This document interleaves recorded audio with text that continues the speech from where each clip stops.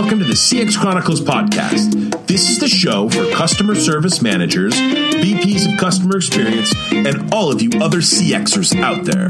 Every week, we are going to dig into topics, challenges, wins, and updates in the CX and customer service community. I'm your host, Adrian Brady Chisana. Check us out at cxchronicles.com.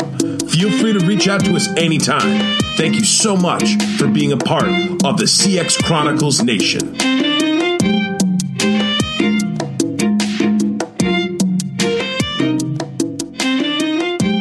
I'm super excited to welcome Jeff Gothelf to the CX Chronicles podcast today. Jeff is the author of Lean UX, a book that changed the way that many people think about experience design and user experience. Jeff believes that there's way too much time and money being wasted on ideas that don't work. The world driven by technology is changing way too fast for us to be able to predict what's going to work. So today's business leaders must inspire and collaborate, not micromanage, to drive agility and innovation within their organizations. Jeff works with business leaders across the world on this clear mission. Today's show, Jeff's going to get into the weeds on the 4 CX pillars and how your company needs to be thinking about user experience, and design thinking to make sure that you're curating a phenomenal experience for all of your customers to grow far into the future. Ladies and gentlemen, welcome Jeff to the CX Chronicles podcast. Freshdesk, everything you need to redefine your customer support. Keep track of conversations, resolve your customer issues, support your customer across all channels, and increase your team's productivity. Check out Freshdesk at freshdesk.com today. Hey, Jeff, thanks so much for joining us on the CX Chronicles podcast today. My pleasure, Adrian. Thanks so much for having me. Absolutely, man. I'm super excited to have you on the show today. You have a great story. There's tons of valuable experience that you can bring for how the CX nation can think about lean UX and design experience. And Jeff, not a better guy to talk to because of all the businesses and all the business leaders you've worked with on this topic. Awesome. I hope I live up to the hype. No, you certainly will, sir. I promise you. Let's start with the age-old question. Jeff, take 5 minutes to tell the CX Nation about how you got to where you are today and how you became an expert at user experience. Yeah, so I started my career doing basic graphic design and front-end development in the Web 1.0 days, really, really basic stuff, HTML and really basic graphic design in the early days of the web. And then somebody came to the office one day and they said, we have this book, and it's called Information Architecture for the World Wide Web. And they said, who wants to read it? That was the first question. And that sounds like a great, assignment. I said, I'll read it. That sounds interesting to me. And so I read it, and it really changed my worldview of what it meant to build digital experiences. Even back then, when they were fairly static experiences, that book really changed my perception. And said, look, currently I'm at the end of the process. I'm the guy who takes all of the orders and all of the direction, and I put the pixels together on the screen that make it look like somebody else's vision. This book says, hey, you could actually be at the beginning of the process and really start to think about shaping the experience for the people who end up using this product. Now, information architecture was critical to static web design. It's actually still critical today. It just doesn't get mentioned nearly as much anymore. But that evolved. So I read that book. I became an information architect. I moved into user experience design as the web became more interactive. I moved into leadership positions in design and user experience design, building teams in a variety of different companies, both in consulting as well as in-house. And then something interesting happened. 10 years ago, I found myself in a position where I was leading a design team, building a design team really in New York City at a company called The Ladders. And the company was transitioning, it was about 400 people, 400-person company, transitioning from waterfall software development, kind of the traditional, we plan it up front, we design it, we build it, we ship it, and then we hope that it works kind of process. Sure. to a more agile process. And I had to not only build a team, but I had to build a team that knew how to work, how to do design and user experience, and ultimately build good customer experiences in this new agile world. And 10 years ago, there were no great answers to this. There were a couple of decent ones and then a lot of tragedy. That's awesome. A lot of crying online, a lot of this is stupid, don't do it, right? But look, I had to do it. And so I took a learning mindset to this. And I said, look, if all these people are struggling with it, let's talk to these people and understand what they're doing wrong, or not what they're doing wrong, but why what they're doing isn't working. I don't mean to make it sound like they were making mistakes, right? But why what they were doing wasn't working, and then essentially learn from that and try something else. And so along with the help of my team at the time, my UX team, we had the opportunity to really iterate through this process. And over the course of about 6 to 9 months, we came up with something that worked for us. Now, this was a fundamental shift in my career because I started writing about this process and the learnings that came out of our figuring out how to do user experience design in Agile, which became Lean UX. Yep. Everybody was having these challenges. And so now that I was out there saying, hey, I have an answer, it's not necessarily the answer, but it's something that worked for us, the conversations that I was having and the people that I was talking to began to change. And over the course of the subsequent 10 years, I've been able to take the concepts of Lean UX, which I built, again, with the help of my team, with my co-author Josh Seiden, with a bunch of really smart people, and translate it into a consulting, coaching, training, keynote speaking career about building great team collaborations, about doing great work in agile environments, and most importantly, ensuring that no matter what kind of product or service or experience you're building, the customer is always at the center of it. And that kind of catches us up to today, where I work as a consultant, coach, trainer, and speaker with organizations around the world, teaching them how to maintain the customer at the center of conversation. And that holds true for conversations at the product development, the service development level, all the way up to the C-suite. That's awesome. I mean, Jeff, I just want to make it clear that I had several conversations this week prior to you coming on the show, and I spent a lot of time thinking about how user experience and customer experience are so closely related, and more importantly, how highly connected they are to the 4 CX pillars, right? Team, tools, process, and feedback. And user experience and design experience, it has all of these interesting facets around how company leaders or customer-focused business leaders, more specifically, need to think about getting better at collecting and assessing feedback early on in the process before diving down the rabbit hole and investing a bunch of time, money, and energy on initiatives that simply aren't going in the right direction. So I'm super excited about you bringing some of your past experiences working across a variety of businesses and different industries with different teams, with different executives. And it's really awesome how it gives you such an awesome crafted lens on how other business owners, business executives, and startup founders should be thinking about this in their own world. The last thing is obviously the workshops, right? I'm super excited to kind of chat with you about some of the stuff that you find out in these workshops when you're working with customer-minded business professionals every single day. Absolutely. I mean, look, that's the benefit of the ways of working these days. I have a friend whose father did 40 years at the same company, and that's fantastic, and I'm sure he grew professionally. But generally speaking, today, we don't see that kind of loyalty, so the opportunity to jump around and learn is amazing. Now, look, the dirty secret behind all of this Lean UX and customer experience and user experience stuff, at least the process aspect of it, Lean UX, agile design thinking, those kinds of things, is that it's risk mitigation. Yep. I don't know about you, but I don't think risk mitigation is necessarily a sexy book title. So, I mean, maybe you could work it somehow, but no, it's not exactly a top seller list in my mind right now. Right. And so we find these catchy names for them. But look, at the end of the day, we all work in this world where we're trying to create really great experiences, services, products for the people that we serve. We're experts, we have experience, and we have good ideas.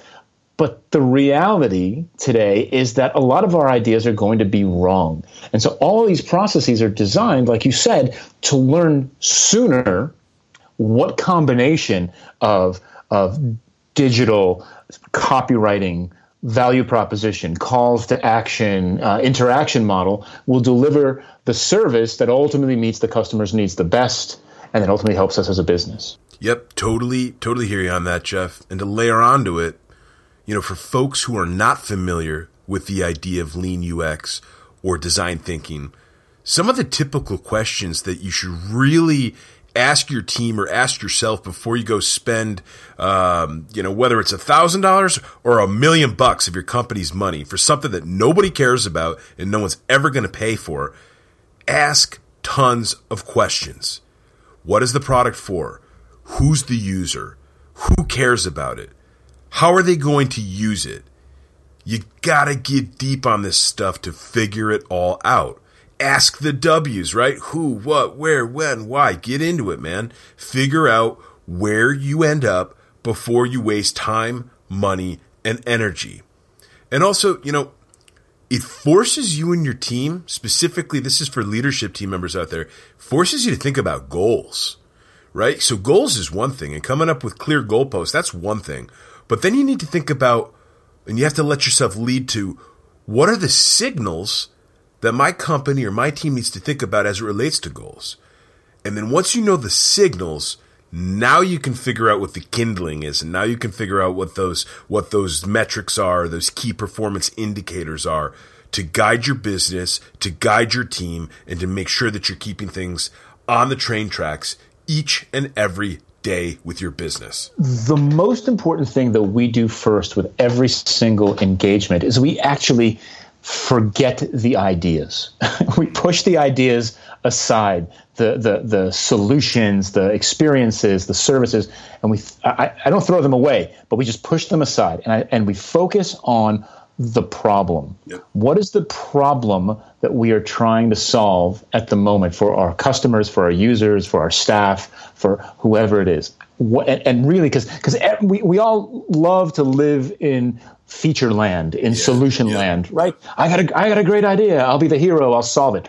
Awesome. Hold on to that for just a second. Yep. But let's figure out what is the actual problem that we're solving. That's the first thing that we do. And then once we can actually agree on what the problem is that we're solving, the next thing that I do, and this is by far the most important thing to me, this is the whole thing, everything that I do pivots on this next step, whether it succeeds or not, is we define the success criteria for that problem. And we define it not in terms of a solution or a product or an experience. We solve it with outcomes, with measurable changes in customer behavior. And the key question that I ask every team says, if we solve this problem, what will people be doing differently? And people being customers, users, staff, colleagues, whatever it is. But if we get this right, what will people be doing differently? Because that's the measure of success. Building the thing is the beginning of the conversation with the people that you're serving. Yep. But the real measure of success is getting them to change their behavior in a way that benefits them. That makes perfect sense to me. But I do have a follow-up question to that idea, Jeff. When you start with defining the problem, is it hard to get people to A, agree upon that problem and what it actually is, and B, agree upon what all of the solution-based variables are further on down the road or in the design experience process itself? That's got to be tough based on who you're working with, right? I think so. I mean, look, my experience has been that generally speaking, the answer is yes, but it's not always the case. I mean, there are always some teams who kind of get it. But generally speaking, I think people, again, getting them to back up and think about this as a problem to solve is they'll say things like, I'll say things like, they'll say, we want to build a mobile experience for our service. Great. Why do you want to do that? Well, because they have it, the competition. Yeah, sure. Right. Okay. Great, but how do you know that that's working for them? What problem does that solve for their users? right? And do we have the same users, the same customers, that type of thing? And so getting them to come back is getting to even agree that there's a problem to solve here is difficult enough. And then, bringing that alignment is difficult. But it's an alignment exercise that when we do build that consensus, it really refines the work of the team to be far more effective and efficient. Yep, I agree. It's the age-old taking time to prepare and think through a given strategy to figure out how you'll get to your end goal type of an idea, right? I'd love to flip the camera to a different angle for a second, though. As you know, we spend a ton of time on the CX Chronicles podcast talking about the 4 CX pillars: team, tools, process, and feedback. And, Jeff, you get to travel around the world helping customer-focused business leaders think about design experience, think about design thinking, and how it relates, and UX, of course, and how it relates to the first pillar of team. What are some of the major themes or trends that you hear startup founders and executives thinking about as it relates to the first pillar, team? Absolutely. It's funny. Yesterday, I was teaching a class in Berlin, and there was a guy there who was the chief product officer for a startup. It was a company with less than 100 employees. And he had been to a few of these lean and agile and design thinking trainings. And he pulled me aside about midway through the course, and he said, "I've been to a lot of these trainings." He goes, "And it seems like everybody keeps saying the same thing." And I said, you know what? It does boil down to the same principles, whether you're teaching agile or design thinking or lean startup or whatever it is. Yep. And yet it amazes me how many organizations don't act on these core principles. And so when it comes to team, the ideal state of a team is a cross-functional, collaborative team. So what does that mean? It means that we need the skill sets on the team that will allow us to get the work done. That does not mean that we need representation from every single discipline. It does mean that we need the skill sets. So if you've got a guy who can write front-end code and design, terrific, right? If there's someone who can, who can write copy and do QA, fantastic, right? Like I don't care what their job title is, especially when you're in a startup or a high-growth situation, right? People are going to wear multiple hats, but small, collaborative, cross-functional teams are the ideal state for moving quickly, deciding quickly, de-risking ideas quickly, building that alignment, and then iterating on your product, improving the product continuously. That's the absolute key. And the other aspect of that team is that they need to be empowered to make the day-to-day decisions. This is where a lot of the benefits of that team structure break down, because you'll have a founder who's operating as chief product officer, or somebody who's in an executive position who then is trying to dictate to the team what to do. That team is the closest to the product and to the work on a day-to-day basis. They're closest to the information. And the daily decisions that they make are generally decisions that, if they're wrong, we don't have to live with them for very long. Right? In a couple of weeks, we'll update the product, we'll update the service. And so one of the key components of this cross-functional collaboration is empowering the team to make that day-to-day decision. Yeah. When teams can do that, they own the product. They're passionate about the work. They feel like they're working on something that they helped create. And the quality of the work, their passion for the work, rises dramatically. I couldn't agree any more with that, Jeff. One of the things that we spend a ton of time thinking about here at CX Chronicles is the idea of focusing on accountability and authority. So any business owner or executive, if you want to win, you need to put your team in a position to win at all costs, right? But part of winning at all costs is you got to give something up, right? You can't be in control of every decision.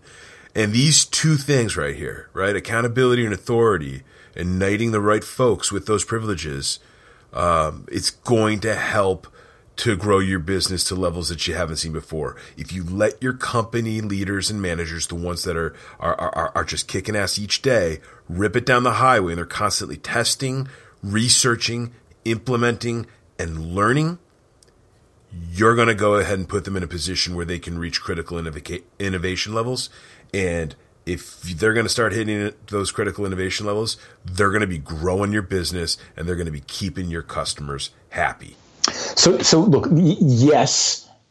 And it gets increasingly more complicated as the size of the organization grows. So I think that in a startup situation, in a high growth situation, and even in a mid-sized situation, your goal is to optimize for simplicity. Use the tools that make sense for your teams, the tools that they want to use.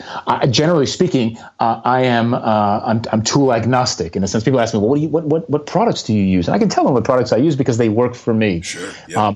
But optimizing for simplicity and efficiency is the key. I cannot tell you how many teams I work with in large enterprises whose productivity is hindered by their inability to simply do things like share large files or just connect for a video conference without spending 10 minutes going through, can you see me? Can you hear me? Right? Can you see my screen? It is the worst. Yes, absolutely. Yep. And so again, the thinking here has to be around how do I enable my teams to do the best possible work? How do I give them the best possible tools to do what they need to do so that they're not hindered by any of this? And there's another component here as well. All of us these days, unless you're a tiny little startup that is all sitting in the same office, are dealing with some kind of distributed teams or remote teams. Sure. And if I had any bit of advice here, and I learned this advice listening and reading material from Jason Fried of Basecamp, formerly 37 Signals. Yep, awesome.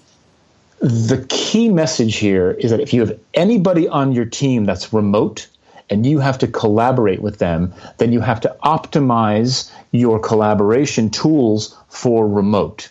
What I mean by that is even if you have 5 people in the office and 2 people who are not in the office, you can't optimize for the 5 people in the office. You have to optimize for remote. That means everybody's got a camera on. Everybody's connected through the web conferencing tool. Everybody's looking at the shared document. We're not passing paper around, that type of thing. And so that the collaboration is taking place in the same space for everybody. Otherwise, you're always going to have some folks who are unable to participate at the same capacity as everybody else. Yep.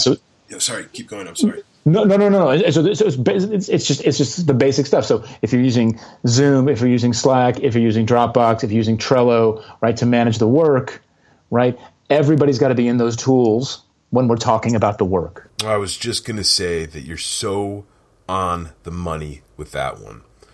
When you are talking about products or services, especially to your point, right, with complex organization structures, once these companies start getting bigger and there's more people and there's more teams and there's more leaders and there's more ideas, that's when you really begin to see some new forms of friction and new challenges around keeping your team in line with how to use these said tools, right? Are you training them? Are you giving them content to be able to actually understand what the expectations are? Where do the playbooks live?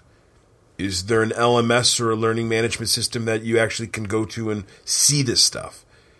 You really do have to be thinking about this before expanding your toolkit to wild and crazy places.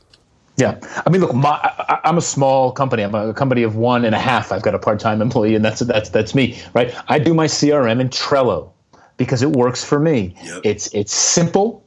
It allows me to track the work. It sends me alerts. It reminds me when I have to do work. If the situation got more complex where Trello couldn't handle it, I would move to something else. But for me, this is the absolute simplest tool that I can use to keep me aware of how I'm managing these particular relationships. I'll give you one more example. One of the most popular, in fact, I would venture to say it is the most popular, but I don't have the statistics to prove that.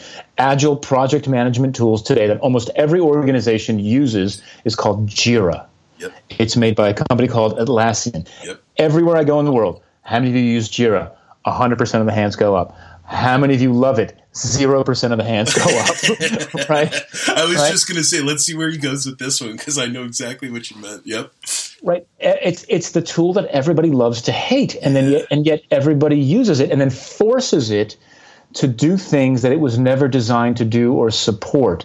And that's where the pain and the lack of efficiency starts. So again, optimize for simplicity. 100%. Jeff, it's funny that you bring that up. I didn't even know you were going to mention that, but in New York City at a number of the startups that I was a part of, helping to build and shape and to grow, that is exactly what we would go through with that wonderful tool that you mentioned, because it's like, yes, it works, and yes, it can be such a fantastic tool that helps get you from point A to point B, whether it's ticketing or whether it's tech management or whatever.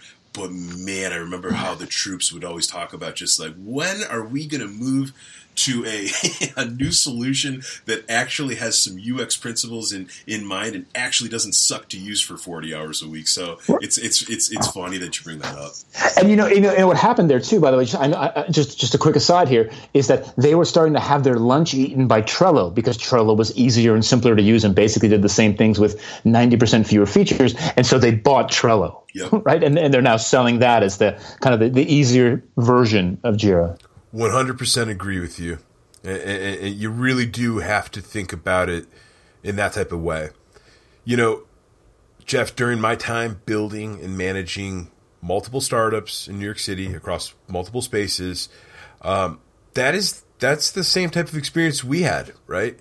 Especially with our frontline troops. These are the people that had to use these tools for 50 hours a week. And these were the folks that were killing themselves and doing an incredible job to make sure that customers had an awesome experience each and every day, or platform users had an awesome experience, right, with our service. So it's critical to take that type of internal feedback and do something about it. And this leads to another idea, Jeff, that I really want you to dive into, which is MVP, or minimal viable product, right? This has been something that's helped me throughout my entire career with thinking about when and where and how to invest in time, money, energy, budget, whatever. And I'd love for you to take some time to talk with the CX Nation about how do they need to think about what an MVP is, how they can use it, what they can gain from it, and how it can change the way that they actually manage some of their future challenges while running their businesses. Yes. MVP is a universal term. It's one of those things where I'm in front of a room in Berlin this week, London this week, wherever I am, and you say, how many of you say the word MVP? 100% of the hands go up. Now, MVP is a wonderful concept that has been badly abused by the business community. And it's partially because of the way that it's named, because you say minimum viable product, you're expecting a viable product. Now, Eric Ries, author of The Lean Startup, brought the concept of MVP to the masses with the success of his book, The Lean Startup. Eric sold over 1 million books, which means that Eric gets to define the term. That's how the rules work. Yes, sir. Right? Yep. He who sells he or she who sells the most books gets to define the term. Now, the way that the Lean Startup defines MVP is the smallest thing that you can do or make to test your hypothesis, to test your idea. So you've got an idea about how to solve your problem. What's the least amount of work that you need to do to learn whether or not that idea is valid or not? Now, in the majority of situations, you do not need to build the product. You can go talk to customers. You can build a prototype. You can run an experiment. You can fake the experience through manual labor. There's 1,000 ways that you can go learn something without having to actually build the product or the service itself.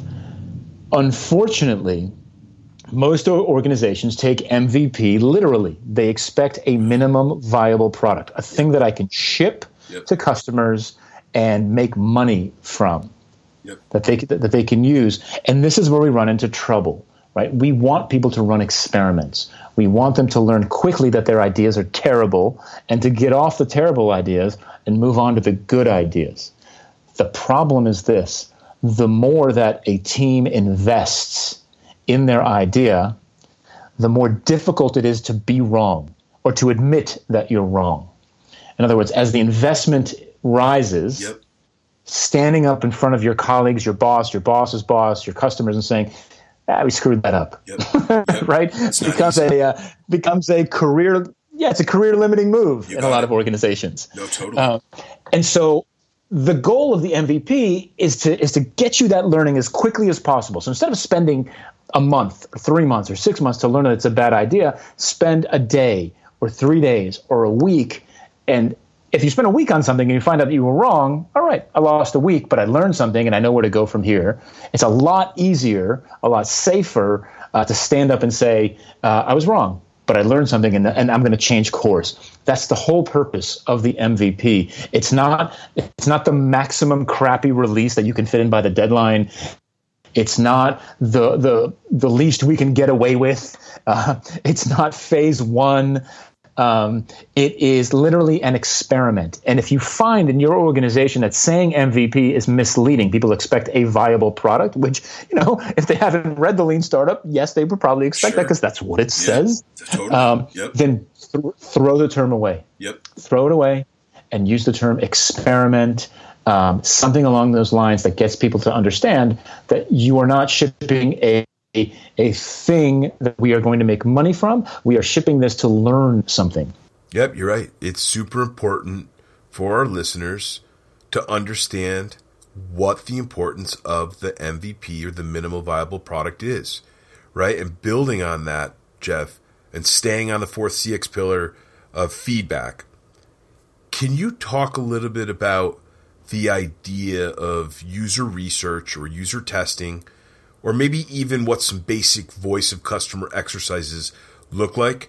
Like, what are some quick, simple tips, or maybe even a story, right? If that's easier, that could help us understand this notion just a little bit better. Yeah, let me tell you a story. 4 years ago now, maybe it was 5 years ago. God, time, Adrian, time. It's fast, man. It's fast. Yes, fast. I got invited to Samsung in Korea, which was really an honor. And I'd never been to Korea, and I really wanted to go. And they were kind of paying everything, business class all the way. And I was thrilled. So I took the gig, and I went to Korea, and I spoke in front. I did a couple of events, and one of the events that I did in South Korea was I spoke to a room of 100 software engineers whose job it was to build smart TV. That's what they did. They built the software and the hardware that ends up becoming smart TV for Samsung. That's awesome. And so I get up there and I'm talking to them about customer research, the exact question you just asked me. And I talk about the benefits of it and the values of it and why it's important to learn things quickly so you can adjust course. And I finish my talk. And at the end of the talk, I say, are there any questions? And silence. I mean, it's crickets in there. And then one brave engineer raises her hand, and she looks at me and she says, I said, yeah. And she goes, where do we find customers? And my jaw dropped, right? Because these people make television. Yeah. And it probably the most ubiquitous, maybe the smartphone has overtaken the TV. But generally speaking, the television has been the ubiquitous appliance in people's lives for 60 years. 100%. Yep. Right? Something along those lines. And I said to her, look, you have a television. I know you have one. Look to your left. Look to your right. Your colleagues have a television. As you walk home tonight from work, every single person you pass on the street probably has a television. Yep. Right? Those are people that you can stop and talk to and ask questions. Right? The lesson here to answer your question is you have to be scrappy. You have to go fish where the fish are. Right? And your customers are available to you. I don't care what business or what service or what industry you're in. There are people that you can talk to in any industry or situation. I used to work with this fantastically curious software engineer, and we were building a B2B product for small business owners. And on his walk home in New York City, he would walk past delis and nail salons and dry cleaners and photo equipment shops, and he would stop in, and he would ask to speak to the owner on his walk home from work to ask some questions about the product that we were building. Yep. If you're building products and services for kind of more difficult people to find, brain surgeons, Sure. Niche stuff. Yep. Right, stuff like that. Those people have discussion forums. They have LinkedIn groups. they have conventions, they have conferences, they have universities, continuing education. In other words, figure out where these folks congregate and then go fishing over there.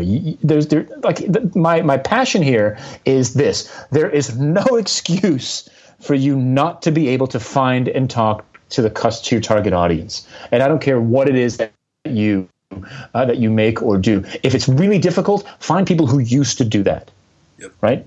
Yep. So you can't get their time now, like I'll use brain surgeons again because it sounds like an exotic thing. That's a good example. Right. Find people who used to be brain surgeons, all right, who used to be practicing brain surgeons, and ask them about what it was like to do their job or whatever it is that you're solving for them, right? There's simply no excuse to get creative in finding the people that you're looking for. They have communities, they have congregations, they have events, they have mailing lists, they have forums, they have Facebook groups. Find them, talk to them. They will want to talk to you.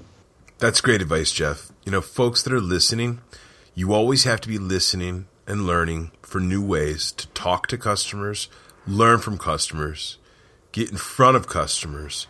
And then you got to take all of that feedback and all those learnings and those findings and inject it right back into the way that you can grow your business or your customer base. That's one of the biggest tricks. So, Jeff, lastly, as we wrap up the show, is there anything that you'd like to share with the CX Nation? And more importantly, how can they get in touch with you if there's things that you can help them with or that they want to talk with you more about? And anything else that you're working on for your business more specifically? Absolutely. Look, I'm the easiest person to find on the internet. That's by design. So if you're looking for events or conferences or workshops, it's jeffgothelf.com. That's super easy. The one thing I do want to call out is that over the last couple of years, my co-author and business partner, Josh Seiden, and I have launched a business book publishing press called Sense and Respond Press. We publish short, practical business books for busy executives. So all the topics that we talked about here today, as well as hiring, gender diversity, facilitation, all kinds of topics like that are covered in our very, very short books. You'll find us at senseandrespondpress.com. And so I'd love for you to check out the books, but also we are looking for authors all the time. And so if you've had that book in you and you're wondering how you're going to write 60,000 words, we're only going to ask you to write 12,000. Nice.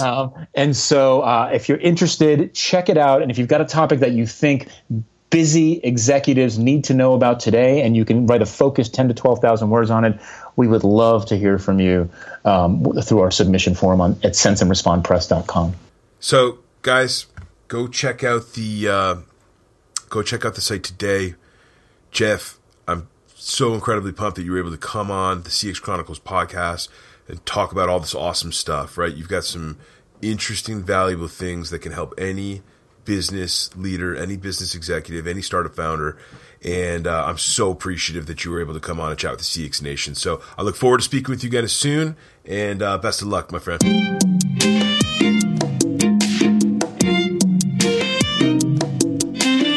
Thank you so much for listening to another episode of CX Chronicles.